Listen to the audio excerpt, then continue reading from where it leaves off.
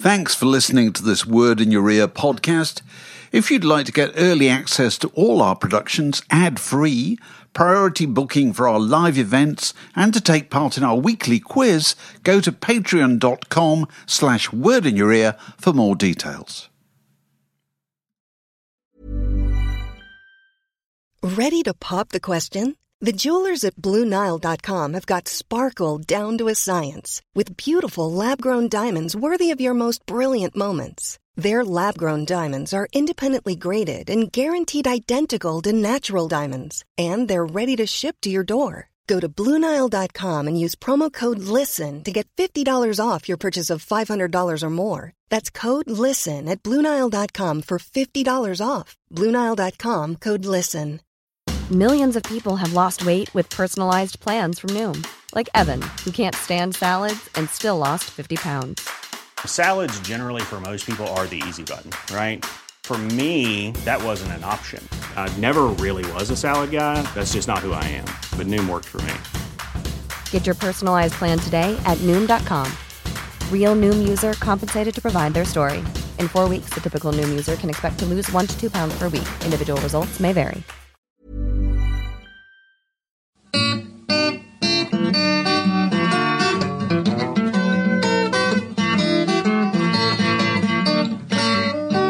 You're listening to a podcast from The Word. And it fades out, doesn't it, ideally, Matt?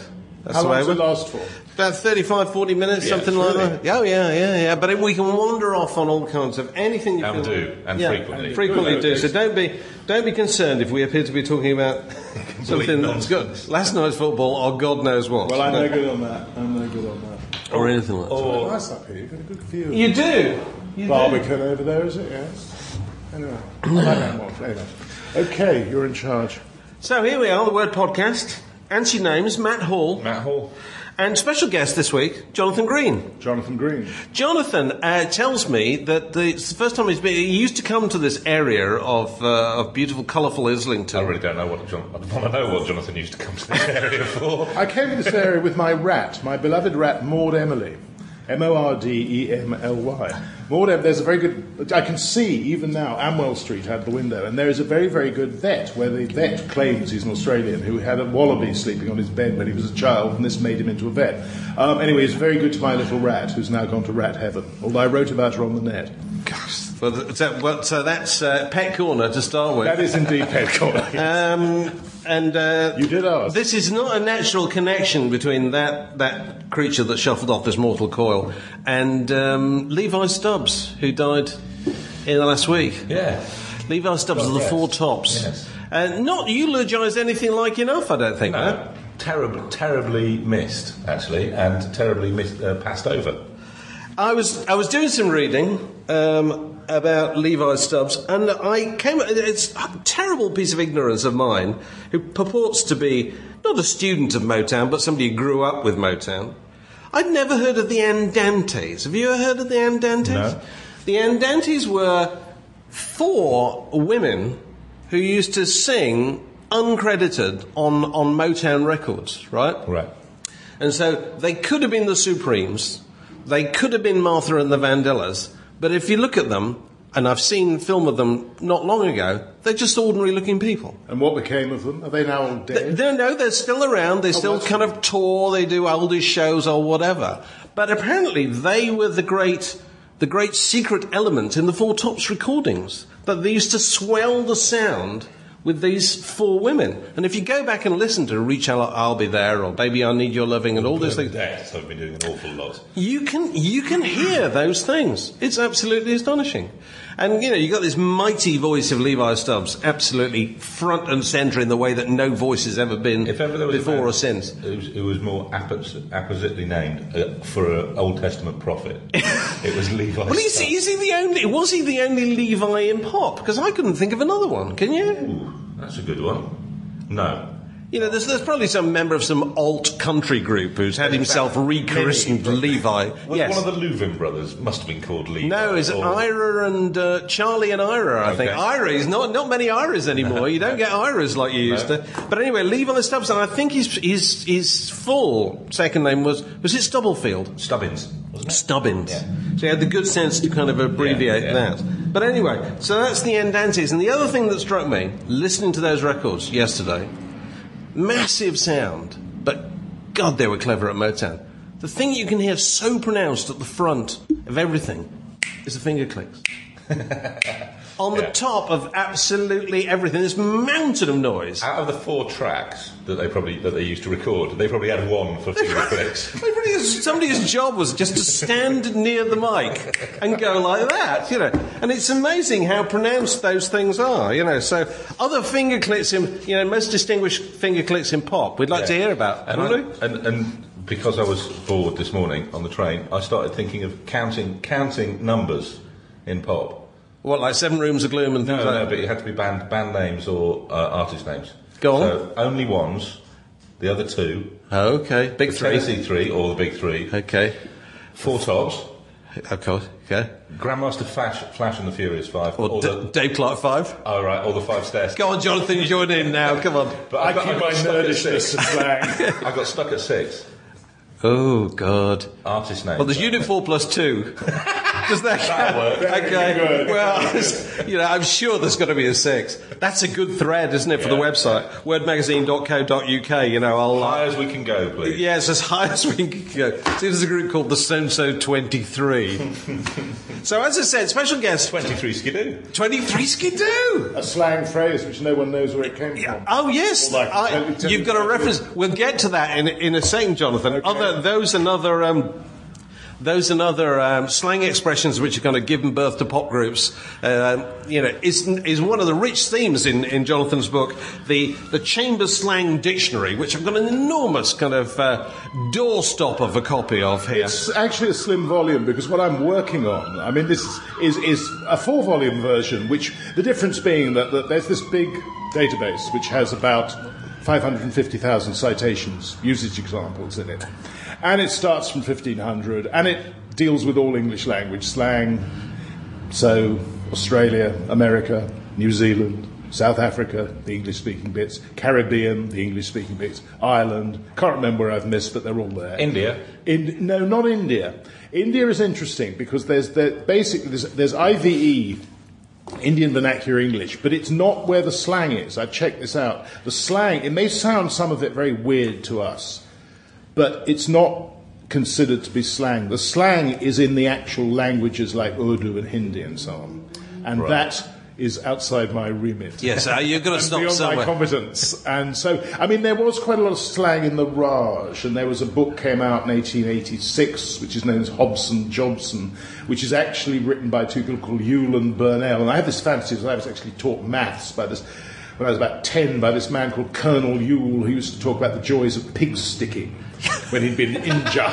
And he was a man who... If only we were all taught by a former pig sticker from India. Exactly. He used to do it with the gestures. It was very good, but no pigs, alas. I was only 8. It was good. Let's go. Anyway, enough. Let's do potted biog, Jonathan, just to tell people, who you are and where you come from. Because Jonathan Green, the first time we've met, but Jonathan Green is a name I've been aware of since I was a teenager, I think, to be fair.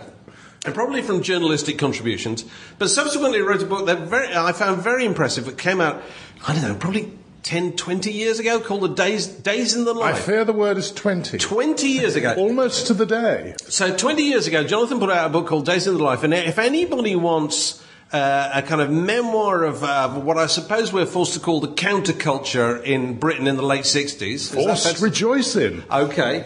Jonathan wrote the book, and it's an absolutely terrific What you haven't said, memoir. which is more to the point, and while I wrote it in the sense of tapping out the keyboard, I think it was keyboard by that time, it was an oral history.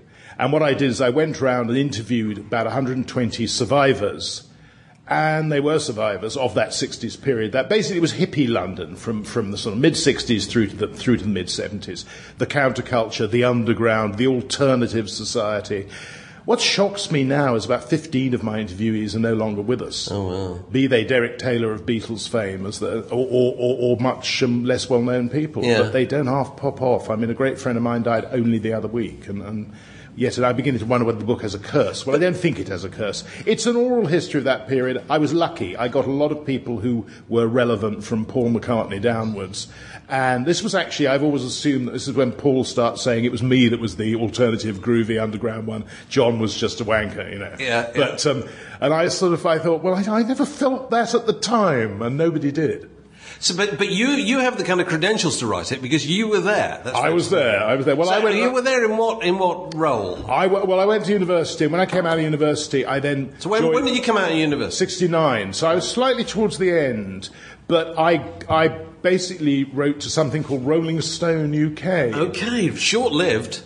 Short-lived, but enormous fun. I mean, financed by Mick Jagger, I think. It was indeed, and that was the sofa on which we were told, or I was told, and I see that sofa, does it with Marianne, and over there's with, well, I don't know whether it was Jerry at the time, or whoever the hell it was. Well before Jerry. And there was the wonderful moment when they had the launch press conference, and very uptight Jan Wenner was there, and this was in this amazing office, old. It was knocked down once we left, but it was a huge, grand office, and Wenner stands up and says, well, of course, we've got to get on now, we're not all here to drink Mick Jagger's wine, and Jagger stands up and says, I think we are. And it was all very jolly. And it ended up when Mark Bolan it was a huge party we had, and everything was spiked.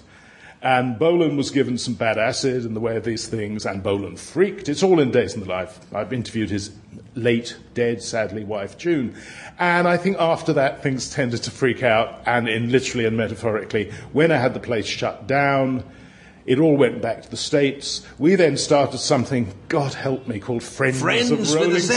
Which No, excuse me. Oh. Friends with an S. Friends with an S came first. Friends with a Z. I'd left by Friends with a Z. Gone down market. They couldn't spell anymore. It was appalling. It was, pre-hip-hop spelling. And it was... So what did you use to write about? What did I write about? I don't know. I mean, I forget now, but one thing I knew, I could only spell America with 3 Ks. That was very important. That was the K. KKK, of course. It was stuck on the typewriter. No. It was the Ku Klux Klan, man. It was Pig America, off the pig, up against the wall, etc. We wrote about. I did weird things, You did things like the Isle of Wight festivals. You did local stuff about the black world. You did local stuff about the young hippie world. You did a lot of rock and roll. Because, we came out of the rock and roll world. And so we did as much of that. But it gradually drifted away as we got more wasted, I think. And I think also a lot of that stuff went into the NME, didn't it? Around about that time. Well, of course, Alan Smith looked at it and thought, we could do with some of that. Well, Charles Shaar Murray never worked with us, but he worked for Oz, of course. He was one of the Oz school kids. Yeah. The hiring of whom created the trial back in 1971, the obscenity trial. Who else? Nick Kent did work, I think, for us briefly. Various of these alumni passed through. Yeah. Gordon Byrne, I think, technically I might have given him his first London job, but he was much, much, much better and smarter than we were, and he went off to do greater things. Yeah. So David May, who went off to the Sunday Times, all sorts of people sort of filtered through that. I drifted around and I did that for a while, and I maybe sold a little dope and stopped selling a little dope and did Time Out and Oz. I edited after the trial because they were all in the nick for a while. And there was Paul Richard Neville sitting in jail, the editor of Oz. Picture of me in the Daily Mirror or the Sunday Mirror with my feet, God help me, on the table. And Richard apparently turns and says, well, it's an ill wind, isn't it? Rather grumpily, but he did rather well out of it, I thought. So your experience of going back and writing Day in the Life, you're in a position to either confirm or deny the old story that those who were there in the 60s don't remember it. If you were bollocks and bollocks, except for those who... It's just a silly little slack journalist. Forgive me for mounting my high horse. No, it's bullshit. If you burnt your brain. There was a certain culling around the beginning of the 70s. The people who'd made their way into smack, there was a culling thereof, and I sound callous, but a lot of people died then. Those were not the people I interviewed. But on the whole, people were all too keen. In fact, some people, who shall be nameless, wouldn't bloody shut up. 4 hours, the tape. Also, it was like, this is 1986, 87, and it was like it's before Skunk, I think, but it was like going back to those old days when you got up with a joint, made your way through the day with a joint, and went to bed with a joint.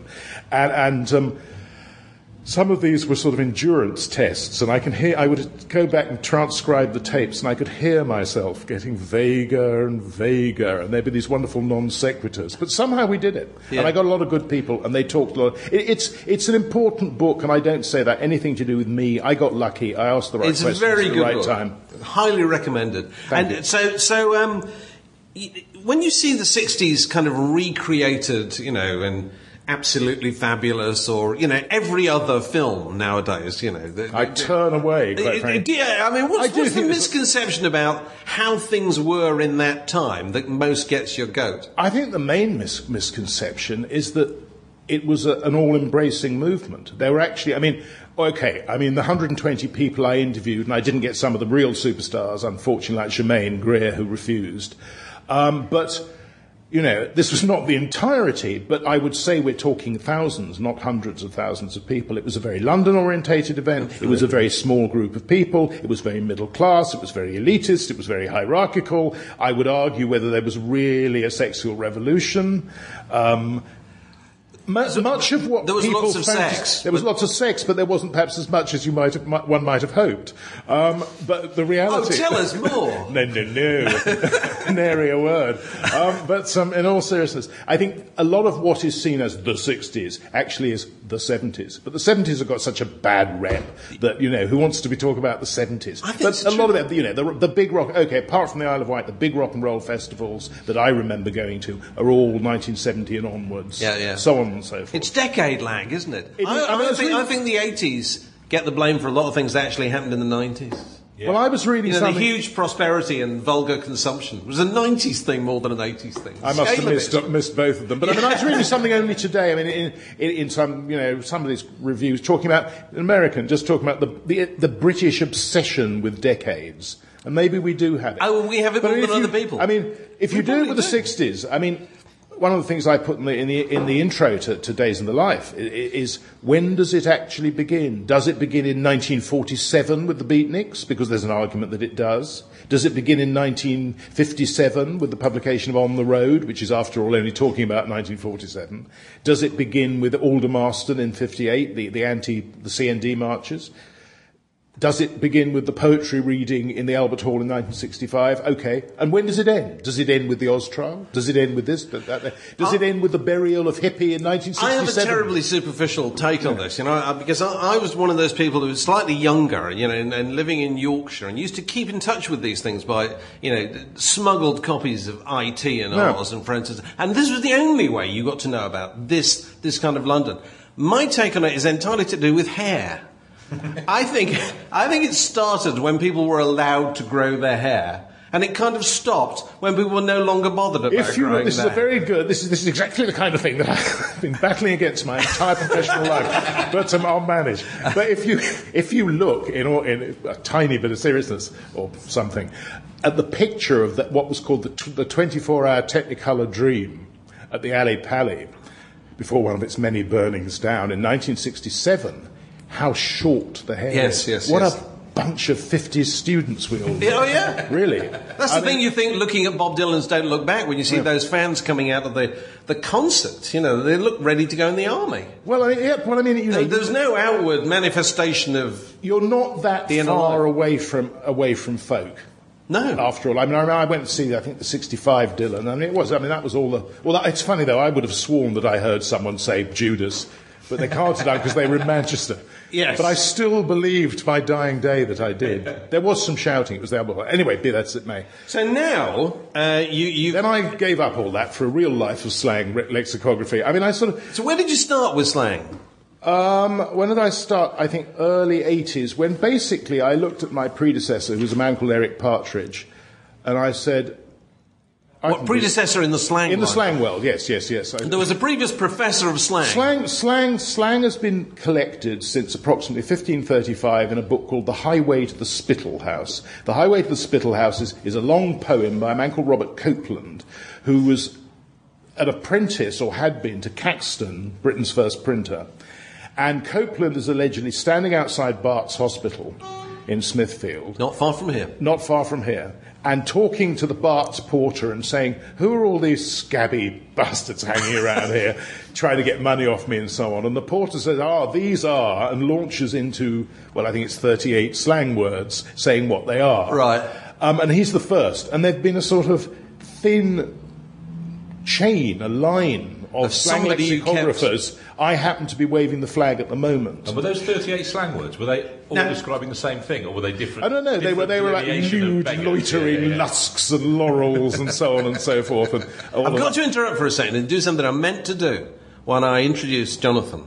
Forgive me. Okay. If anybody thinks they're likely in any way to be offended by any of the words that I used in the next half an hour, please, and I mean this sincerely, stop listening now. A magazine, a website, a podcast, The Word. Okay, they've gone. Right? So we're among grown-ups. Right, let's get into it. However, I would like to say at this point that this, of course, is the typical kind of generalising, uninformed attitude people have to my work. There are two things people think. I want to write this book, which I am now going to be slightly, of course, I want to write a book called Apples and Pears and Fucking. Why? The reason I want to write that is because that is what, and I'm being Mr. Snotty here rather than Mr. Slang, which Martin Amis kindly called me, because that's what people think it is. Rhyming slang and the obscenities. Well, let's deal with rhyming slang. Rhyming slang is actually a London dialect when it comes down to it. You know, if rhyming slang had come out of Liverpool, out of Newcastle, out of somewhere like that, we'd talk about it as a dialect. It wouldn't be in my book and no one would give a damn. Oh, really? Because that's my belief. It's so London, but because London is so dominating in this country, in the same and has way, become more so recently. What standard English is, what people talk about standard English as much as there is, in the days, BBC English, Oxford, whatever you want to call it, is the dialect that happened to be dominant around London, Oxford, Cambridge, so on, around 1450. It's where the power bases were, it's the dialect that hung in there. Slang has the same benefit from being London. London is the dominant place. So rhyming slang is really a dialect in the first place. In the second place, there's probably in the entire history of rhyming slang, which starts in about 1815, first recorded in 1857, maybe 3,000 words. That's rhyming slang. It is, of all the slangs, it is the most ephemeral. All right, apples and pears is still in there. But anyway, so that is that. I can offer something in the region of 125,000 different slang words and phrases. 3,000 is a very small percentage. The dirty words, the obscenities. I think it was sometime in the 70s, I think it was George Carlin, the American comedian, got out on his hind legs and delivered a monologue of, in fact, what turned out to be the Dirty 13. And I mean, there are 13 of them. I mean, we can go through them if you like, but you might prefer for me to resist. Let's let everybody think. Some have 8 letters, some have more, some have less. So there are 13, but this is a good challenge. Yes. Maybe not on the website. The canonical 13. There are 13. I believe 13. Basic. Well, obscenities, there are those, yes, I mean, there's the F word, the S word, the C word. So they generally relate to bodily functions. Well, that's another, yes, they do indeed. And in fact, there's been three, but they all, just to finish off that point. Yes, sorry. The point being simply that there are not very many of them. What there are a lot of is the synonyms. So, okay, I can't remember whether Carlin went for prick or cock. Right. But once you've got that... That's... Okay, so we have standard English penis. We have poor old Eric Partridge, my predecessor. Let's stay on the penis. It's a safe area. Let's stay on the penis, yes. Let's stay on the penis. Let's wave our willies. I can get hold of it. Partridge, poor man who was terrified of it. He wasn't terrified, but he didn't like it. So he in his first edition in 1937, it's the membrum virile. the virile member. For that matter, as far as having it away, or one of the 1500, is subagitari feminam, to lay the woman beneath oneself. So if you're... And the worst thing is the vagina, which I think in Latin, I can't remember the Latin, but it means that of which a woman should be ashamed. And this is how poor old Partridge puts all that. So if you're a 14-year-old in those days, yes. You went to the school library and got out the dictionary thinking, I'm going to look at the dirty words, you'd get something in Latin. It says pudendum mulierum. Poor little buggers. Now, my book, on the other hand, so the great difference, though, of course, between him and me is that he has the word nigger, and it says black person. He has the word wog, and it says brown person. He has the word queer, and it says homosexual. No comment. No comment. I mean, I don't go into it, but I do say derog, as is derogatory. Sure. I mean, the interesting point, and I talk about in the introduction, is to what extent slang is a seriously negative language. Yes, talk we do about not this. This do is really caring, sharing, and compassion, as they say. Sweet fuck all, and there is no. It just doesn't do it. And I've said, I mean, it's a bad joke. You know, love is the least interesting of the four-letter words. I'm not the first person to come out with that one. And you know, if slang calls a spade, it's because it can't think of anything ruder at the time. I mean, it's. You know, it's very aggressive, it's very putting down, it's to do, if you look at the taxonomy, what's in the book, I mean, there's, 1,500 penises, 1,500 vaginas, couple of thousand sex, and so on and so forth. It's all negative, it's fat people, it's ugly people, it's got nothing nice to say. And I mean, who was it? There was an American president's wife, I think, who said, if you have nothing, I think it embroidered on a cushion, if you've got nothing nice to say about anybody, come and sit next to me. Come and sit by me. She would have liked me. I have very little. But slang, You said it. One of the points you make is that it's a male thing, isn't it? It is fascinating. I mean, a woman called Dale Spender, I think, in about 1981, wrote a book called Man-Made Language, which was not about slang. But my goodness, if she felt standard English is man-made, she should try slang. I mean, again, back to our penis. I mean, the difference between the penis words and the vagina words, and get around to the fucking words, is that the penis words are all what I call toys for boys. Guns, knives, clubs, daggers. There is, of course, even a joystick, but it isn't from computer games, it's from the RAF. There's all sorts of stuff like that. There's swords. In other words, as I say, boys for toys. The vagina, on the other hand, is a snare and a trap and an alleyway, may or may not have teeth, probably has some terrible bit of metal. Scares the shit out of us. So boys. It's not invented by a woman. It is not invented by a woman, and the slang vagina is invented by men. And as far as fucking goes, as far as intercourse goes, it's all violence. It's all violence. I mean, it's basically men hitting women. There's a subset, which is what I call the DIY subset, which is banging and screwing and poking and nailing and all that sort of kind of stuff. That's really interesting because, having kind of small children, a daughter of 4 and a boy of 1, you realise that actually there's one name. There's lots of names that you can give a boy's penis. You can say it's a willy.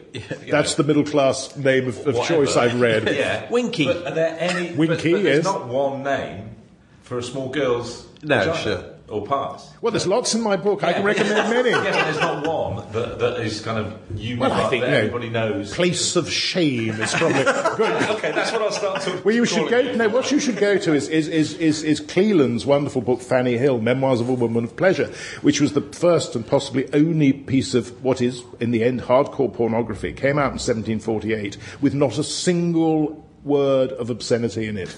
It has the most lubricious, bawdy, sexy, over-the-top scenes of erotic pleasure, and not once does anybody say anything that requires 4 letters. Yeah. More likely 5 sentences. So maybe there's something for your little girl there, but far be it from me. Let's return to something you touched on earlier, which very much interests me. You turn on the average evening's television nowadays, and you will hear, before the end of the evening, the F words. The F word, and you'll hear lots of other things as well. Used more freely, in general, kind of, those words will be used in posh newspapers and so forth, in a way But that they never only were. Posh newspapers. That is one of my that to me is that I've tried to. No one knows. I've asked people on broadsheet news, why is it that I'm allowed, if I write you an article, you don't mind if I write the word fuck? Yeah. Don't know, but it's all right. But you couldn't do it in the Mail on Sunday, you couldn't do it in the Daily Mail. Well, I just got asked to write a piece for the Mirror, but, none of that, thank you. Right. And, of course, the BBC is totally against it, although, well, hang on, the BBC Radio seems to be, or certainly the bits that I encounter, because whenever I occasionally get rung up because some politician said something in Parliament or some celebrity or whatever, I mean, as if we cared, for Christ's sake, but we do care, apparently. So they ring me up and they ask me. And they always say, well, now, Jonathan, the first thing you've got to remember is you mustn't use the word yourself. And so I do Mr. Smartass and say, we're all adults, etc., etc. But, there is an element of truth in this. What on earth are we worrying about these little aggregations of vowels and consonants? What is so frightening about them still? But at the same time, what fascinates me is those things are used relatively freely, certainly compared to how they used to be. But once you get into the area of kind of, the sort of umbrella that people would refer to as in a politically correct area, people are incredibly careful. You know what I mean? That's what I love about my book. People are more of slang. free about talking, about using these words, but all, at the same time absolutely terrified that they're going to cause offence. I think you've got three things happening, and you're absolutely right about PC. Not three things happening, three things have happened. If you look at what is taboo, because what we're talking about is taboo language, you start off once upon a time when religion mattered. It's come back bizarrely and matters again. But so you didn't take the name of the Lord your God in vain. And so all those funny things like zoons and odds bodikins were actually coined to avoid being blasphemous. Yep. God's wounds, God's little body. I mean, it tends to be, it's really Jesus, but they always say God for some reason. Oddslickins and so on and so forth. Snails, which is God's nails. Again, it's the nails of the cross. Really? Oh, yes, snails. But all that stuff meant... So what happens is that around 1800, that starts to fade. You've got the Enlightenment, okay. You've got anti-religion, or at least a civilized attitude to religion. And also you've got England particularly becoming Great Britain. And the accent being on the great and colonies. And the French are doing this thing called the Académie Française, and they're doing a dictionnaire, and it's taken them 40 years to do, and aren't they proud? And who do we want to piss on? The French. Right. So we get Dr. Johnson. And one of the things Dr. Johnson... this is majorly simplistic. I like the idea. But we get Dr. Johnson, his each drunken Scotsman, who he puts into an attic down near Fleet Street, and they make his dictionary. And as David, drunken Scotsman made Johnson. They were the ones who did the work. Johnson was amazing. Johnson rewrote. If he didn't like Shakespeare, it didn't illustrate what he wanted it to. He would rewrite it. Oh, absolutely. I mean, I like a man who knows how to control his material. But among other things, But one of the reasons, Johnson was not commissioned to keep the dirty words out. But the point is that there was this feeling that not merely were the French, who are obsessive to this day about keeping their language within certain parameters and certain rules, keeping the English out, keeping out the franglais, all the rest of it. Don't do it very successfully, but they still try to do it. Do they have the same obsession about kind of German words going into the language? A very good question. I don't know. I only ever think about it from the franglais side. But the difference was that, so the attitude was, hey, we're more important than the French. Our language must be cleaner and smarter and more indicative of our wonderful imperial status. So I have this sort of image of all these words, like that hitherto had been all right, be they piss or fuck or shit or whatever, which were basically to do with parts of the body and how we use them, which people had found acceptable or certainly colloquial, suddenly became sort of were thrown out. This is not the kind of thing we want in our new shiny British Empire. Oh, see. And they are, I see this sort of Salvador Dali-like desert with these poor words wandering around, and eventually the slang lexicographers take them in and give them a home. But what's happened in the last, I would say, 10 to 20 years is that this terror of our own bodies and what we do with them, and these words that have been engendered by it, although for older generations I'm sure it's still in place, for younger people I don't think it matters a fuck, or gives a toss, or whatever it might be. And I think what's much more important now is you're not going to say nigger, and you're not going to say queer. Or, as it's now referred to, which I've seen recently, it's not just the N-word anymore, it's now the N-bomb.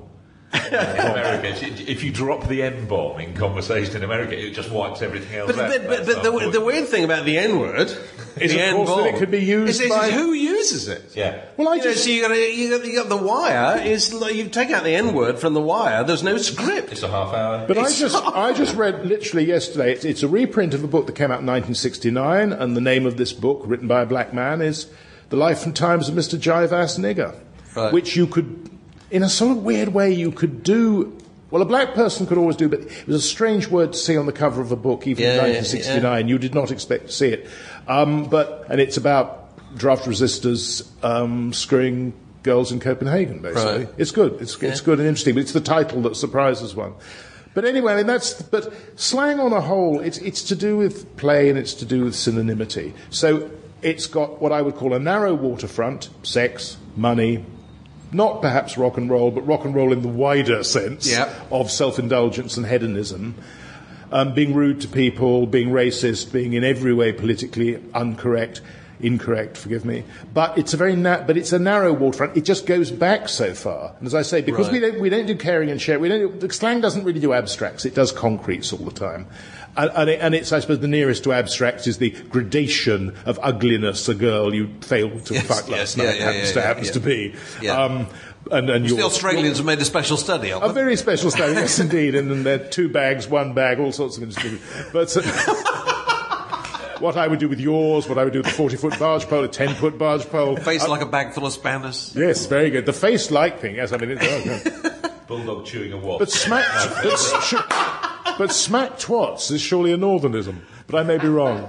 Anybody come across that? No, it's in the book. It's in the book. Face like a smacked arse is something. It's that, but I've said face full of smack tots I've come across. There are all sorts of charming. Anyway, none of which are flattering, which just proves that slang is terrified of or disdains or obsessed with women. One of the interesting things, I mean, this is it's a huge work of scholarship. This is a massive, great thumping. And the big one of 4 volumes with the will citations be even bigger. I believe so. Will kill all your household pets, but. And keep all your tables from One of the things that being fascinates me that you've done is you've obviously, and this is presumably standard lexicography, the way you work at it, is you've given separate derivations for terms. Yeah. And I was looking at jazz.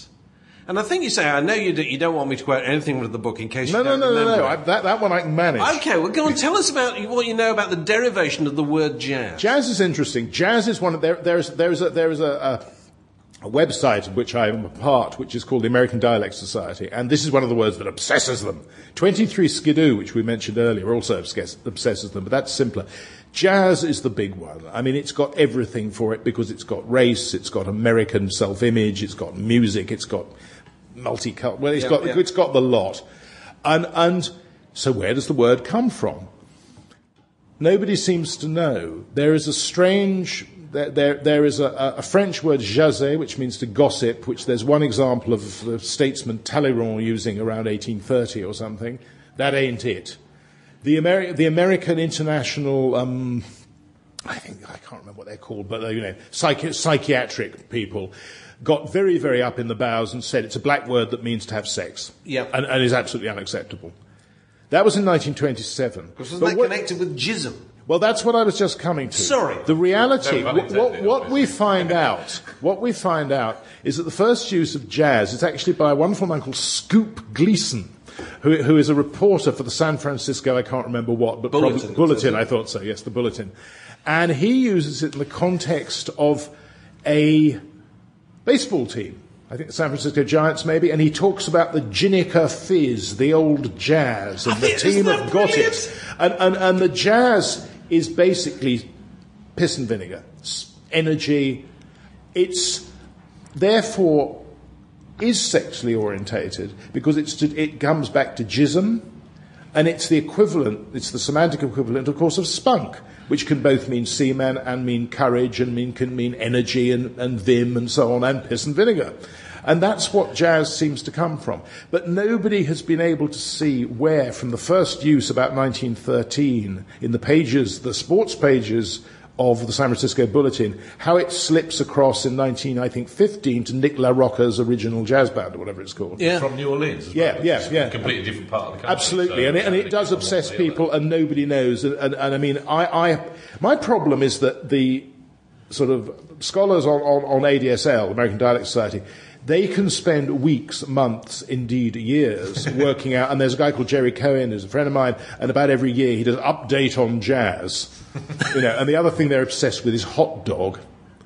I mean, we won't even begin. Hot dogs to do with Yale and maybe even dogs, who knows. All right. But, they have this wonderful luxury of being able to devote an enormous amount of time to this kind of research, and I, of course, know where to go to benefit from it. I have 125,000 words and definitions. I don't have that luxury. Right. I mean, 23 Skidoo, for what it's worth, since I've mentioned it, is the prevailing belief is that it may come from the Flatiron Building In New York. 23rd Street in New York, where Broadway crosses 23rd Street, and allegedly this is because it creates an artificial wind which blew up women's skirts, and the policeman would come along and say, "Skidoo, get the fuck out of it." But whether this has the I'll buy that one, you mean? I'll buy that one, but I don't think it may work for you, but I'm not sure. But the truth is. Another musical one. Sorry, go on. No, The truth is that nobody knows. I mean, the OED, the Oxford English Dictionary, are much more grown up than me because they will always say etymology unknown. I will always try and go for offer something. Right. So another musical one, funk. Funk, which comes from smell, which is basically the smell of sex in this context, as far as I think the music one's concerned. But funk goes back. I mean, funk goes back to at least 1600, where it's the stench of tobacco smoke. Yes. So it's the stench of So tobacco historically, smoke, it started as a smell, then applied to the smell of sex. Again, I mean, rather like jazz, there's some... If you've got the funk, That's again, but I think... Now, is that the same etymology? I cannot remember at this second. I have a feeling it probably is, actually. It's just divided. And again, the way jazz has moved from being jism to being music, which we can't work it out, in the same way that this has made the same turn. How does it happen? Why does it happen? It just does. Slang is a very difficult language to etymologize because, you know, one can have lots of fun with things like 23 Skidoo, but in the end, when you do a dictionary, put on my pompous hat, it's meant to be authoritative. And as I say, backing up my dictionary is well over 500,000 examples of the words. But all the examples in the world are not going to prove an etymology sometimes. Because it's moving all the time, isn't it? Because going back to funk and funky, the one thing that struck me recently is people use funky nowadays as a term of approval for a gadget or a device, isn't it? Yeah. Somebody gets a new watch or a new iPod or iPhone. It's really funky. Will be described as that's really funky. Well, it's very approving. Basically because it's got a pink case. Normally. Well, I don't know. No, there's something about. And this is just one tiny, interpretation of one word. Well, the ultimate example is, of course, cool. Right. Which a couple of friends of mine wrote a very good book, Dick Pounton and Dave Robbins, who sadly is the one who died recently. Actually, it's long. Anyway. And it's called Cool Rules. And may I give it a plug? Because it's very good. And they trace what their basic thing is. Cool, once upon a time, had a real resonance, but now it's merchandisable. Yeah. And again, it's what lexicographers, I suppose, one would call it a weak use. And it's rather the same with funk when you bring it down to an iPod cover that's pink or something. I mean, it's no longer got anything to do with the sort of... it's to do with elementality and earthiness and so on and so forth. Funk as used in slang, in the modern sense. By modern, I mean, the black use, post-black use, 20th century. But cool is the same. Cool starts off in about 1728, a cool $1,000, a cool £100. And then it's used, God help us, at Eton in the 1890s in kind of the same way as it's used in the more general use, to mean something of that, to mean something you want to be. But now it's merchandise. But it is amazing, though, that every generation picks it up again. What strikes me about cool nowadays is it's used as a way to indicate what it means is acceptable. When teenagers or whatever use cool nowadays, I mean, it's all right. The worst thing you can be is uncool. Because cool used to indicate a minority. Cool now indicates the majority. This is cool very is much a gap what my friends were writing about, is that, and it's very easily accessible because at any one time we're now told by a load of magazines what is cool and what is not. Didn't a member of the Word editorial staff recently help select the cool brands of the year? Oh, right, did they? Oh, God. I think somebody asked me to do one of that. I thought, no. Oh, really? I've no idea. I've no idea what is cool. Well, afterwards you can tell me. Rush out and buy them. So that's Jonathan's book. And it's never too early to start thinking of Christmas presents, is it, Matt? And this is 30 of your English pounds. Fantastic. I'm sure Amazon will do a better deal. Yeah, they probably will. I mean, but this is, worth every penny. It's absolutely. I've had it on a lectern at home because it's too big to carry around the house. And actually, consulting it while in the kitchen. It's absolutely extraordinary. What's your favourite, Jonathan? I don't do favourites. You don't have a favourite? I don't. They're all my babies. There are so many of them. It would be so unfair, wouldn't it? But I'm glad you've cleared up. I know one thing we just wanted to touch on. which was what you've got lots of examples of entertainers who've given their name via rhyming slang to particular elements. Like I suppose the classic one is I see Ruby Murray is not the only expression for curry. You've also got Arthur Murray ran the dance studio, and amazing. Another one as well. So you can apply it to absolutely. What's fascinating is actually how many people are immortalised in rhyming slang. I mean, but the idea that the idea that in 50 years people still be talking about Britney Spears in the context of a beer, or indeed Germaine Greer in the same context, let alone posh and Bex to mean sex. I hate rhyming slang, if the truth be told, but it's interesting because the whole apples and pears end of things it has lasted. And those particular words. But to me, rhyming slang, while I don't hate it, it's interesting, but it's kind of up there with the Routemaster bus, the black cab, and things of that nature. Yeah. It's a very London thing. It's also kind of touristy. I mean, you see these little, teach yourself rhyming slang booklets next to the tills. Fair enough. And good luck to the guy who did them. But it's not, the trouble is people think it is slang, and it isn't. It's such a minor walk-on part. It's an extra. Do you also get examples of TV programmes kind of inventing slang? Well, the one I was most fond of, I have a friend called Andrew Payne who used to write Minder in the days gone by, and although that's a while back, he had one of his episodes that got, I think, Terry says to Arthur, back of the net.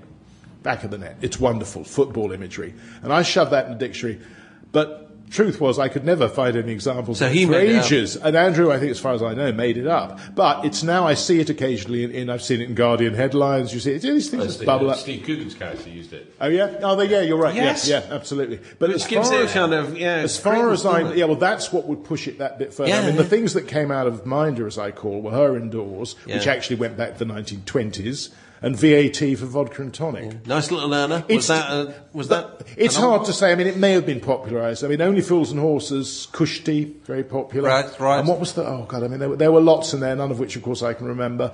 And it's difficult with, funnily enough, it's easy to get movie scripts. TV scripts are hard to get hold of. Right. Things like Porridge has been published, but modern stuff, it's very hard. Like The Wire, for instance, you can't at the moment.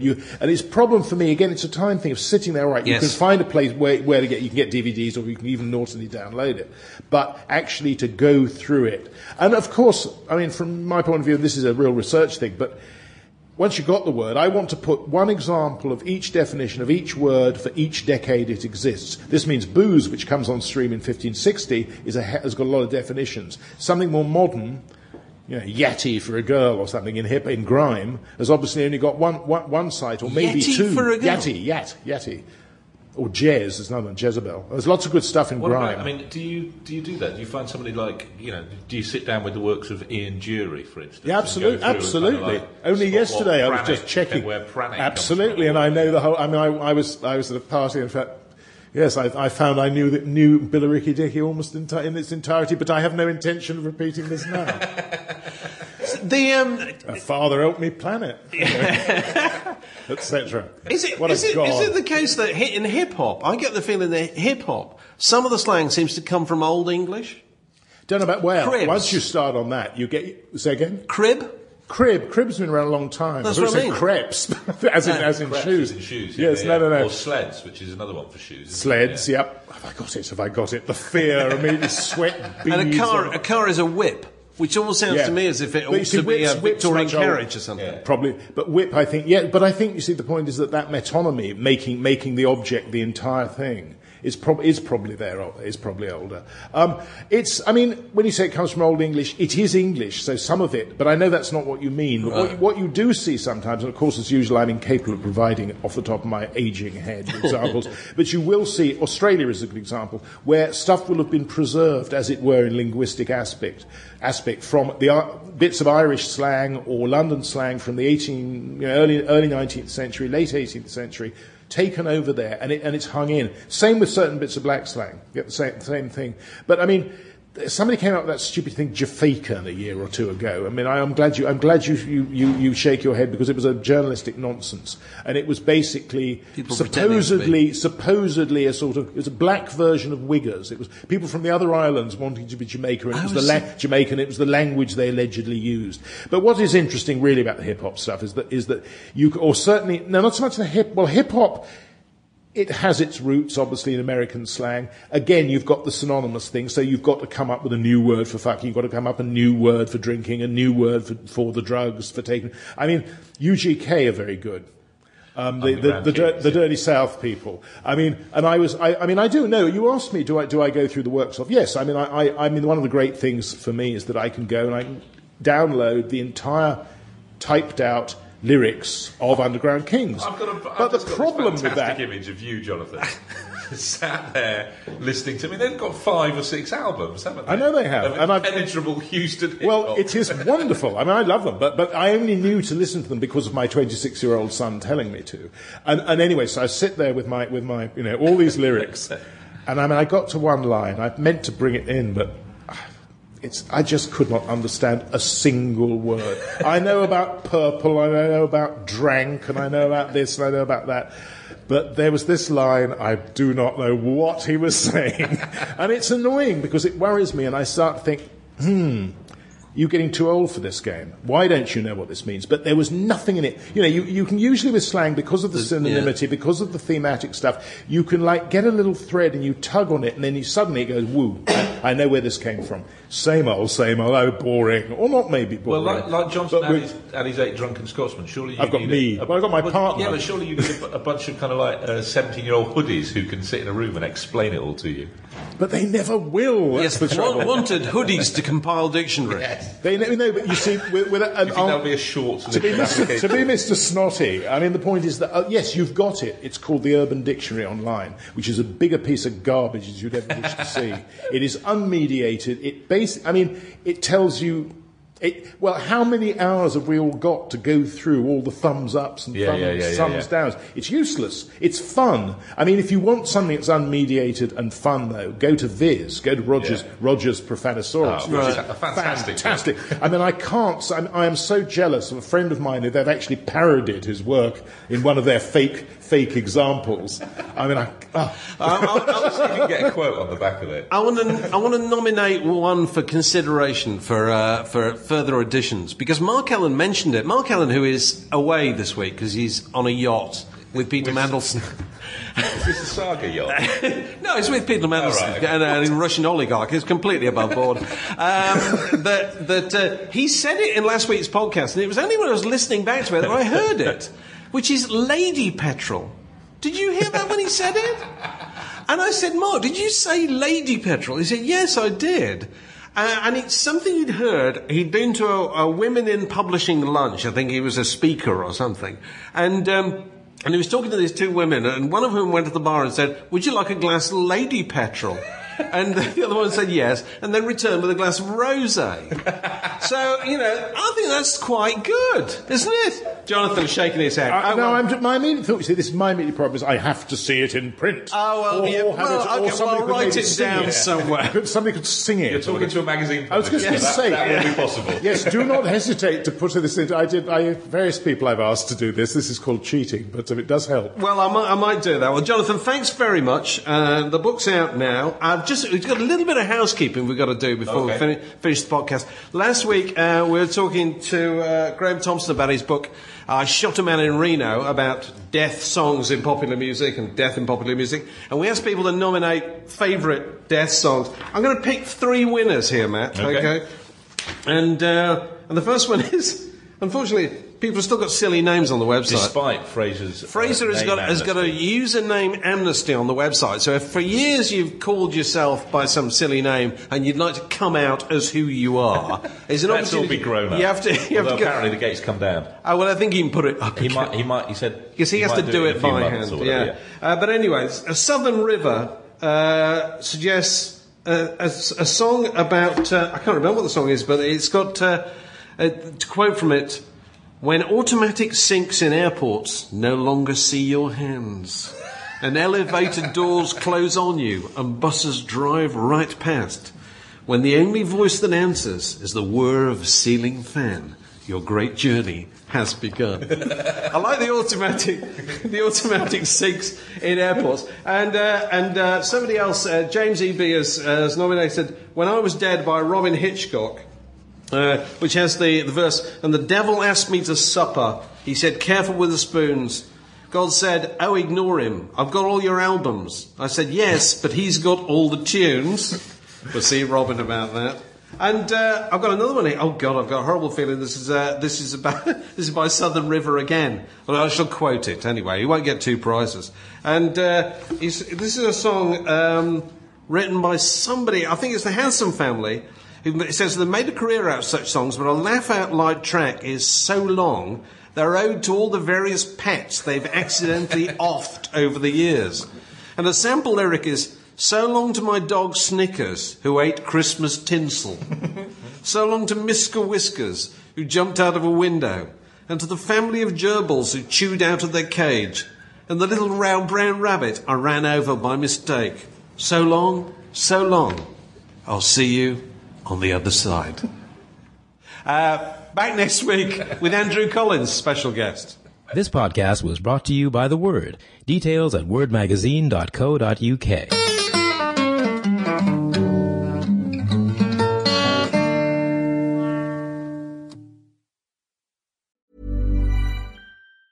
Mom deserves the best, and there's no better place to shop for Mother's Day than Whole Foods Market. They're your destination for unbeatable savings, from premium gifts to show-stopping flowers and irresistible desserts. Start by saving 33% with Prime on all body care and candles. Then get a 15-stem bunch of tulips for just $9.99 each with Prime. Round out Mom's menu with festive rosé, irresistible berry chantilly cake, and more special treats. Come celebrate Mother's Day at Whole Foods Market. Hey, it's Danny Pellegrino from Everything Iconic.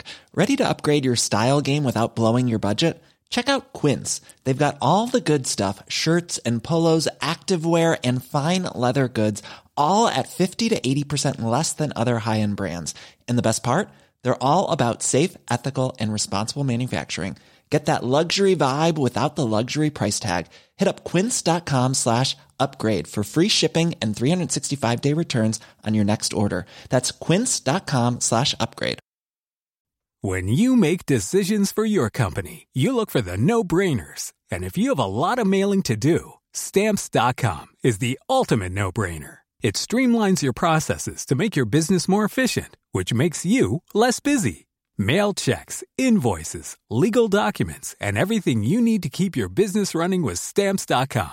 Seamlessly connect with every major marketplace and shopping cart. Schedule package pickups and see your cheapest and fastest shipping options from different carriers, with rates up to 89% off USPS and UPS rates. And with the Stamps.com mobile app, you can take care of mailing and shipping wherever you are. Make the same no-brainer decision as over 1 million other businesses with Stamps.com. Sign up with code PROGRAM for a 4-week trial, plus free postage and a free digital scale. No long-term commitments or contracts. That's Stamps.com. Code PROGRAM.